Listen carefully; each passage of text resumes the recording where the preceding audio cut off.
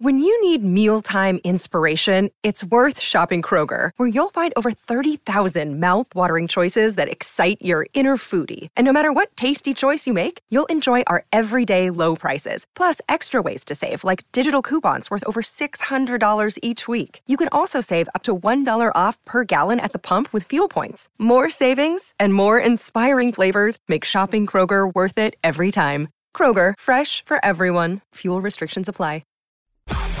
SEN Sport Update. G'day, it's Sam Fantasia with the latest in sport, all thanks to car sales, everything you auto know. Demons defender Jake Lever says his side will look to address their second half fade-outs after their loss to Collingwood on Friday night. It marked the fifth time this season Melbourne had lost after leading by at least 20 points. We have been in a lot of situations where we've played some good footy throughout, but particularly the first half, and then we have let things slip, whether that's through role playing or potentially, just thinking about the result rather than continue to focus on our process. Port Adelaide President David Koch has issued a warning to coach Ken Hinkley and everyone at the club to turn things around in the final two games of their season or watch out. Port have slumped to 12th on the ladder after a 4-match losing streak, including Saturday's 38-point defeat to Richmond.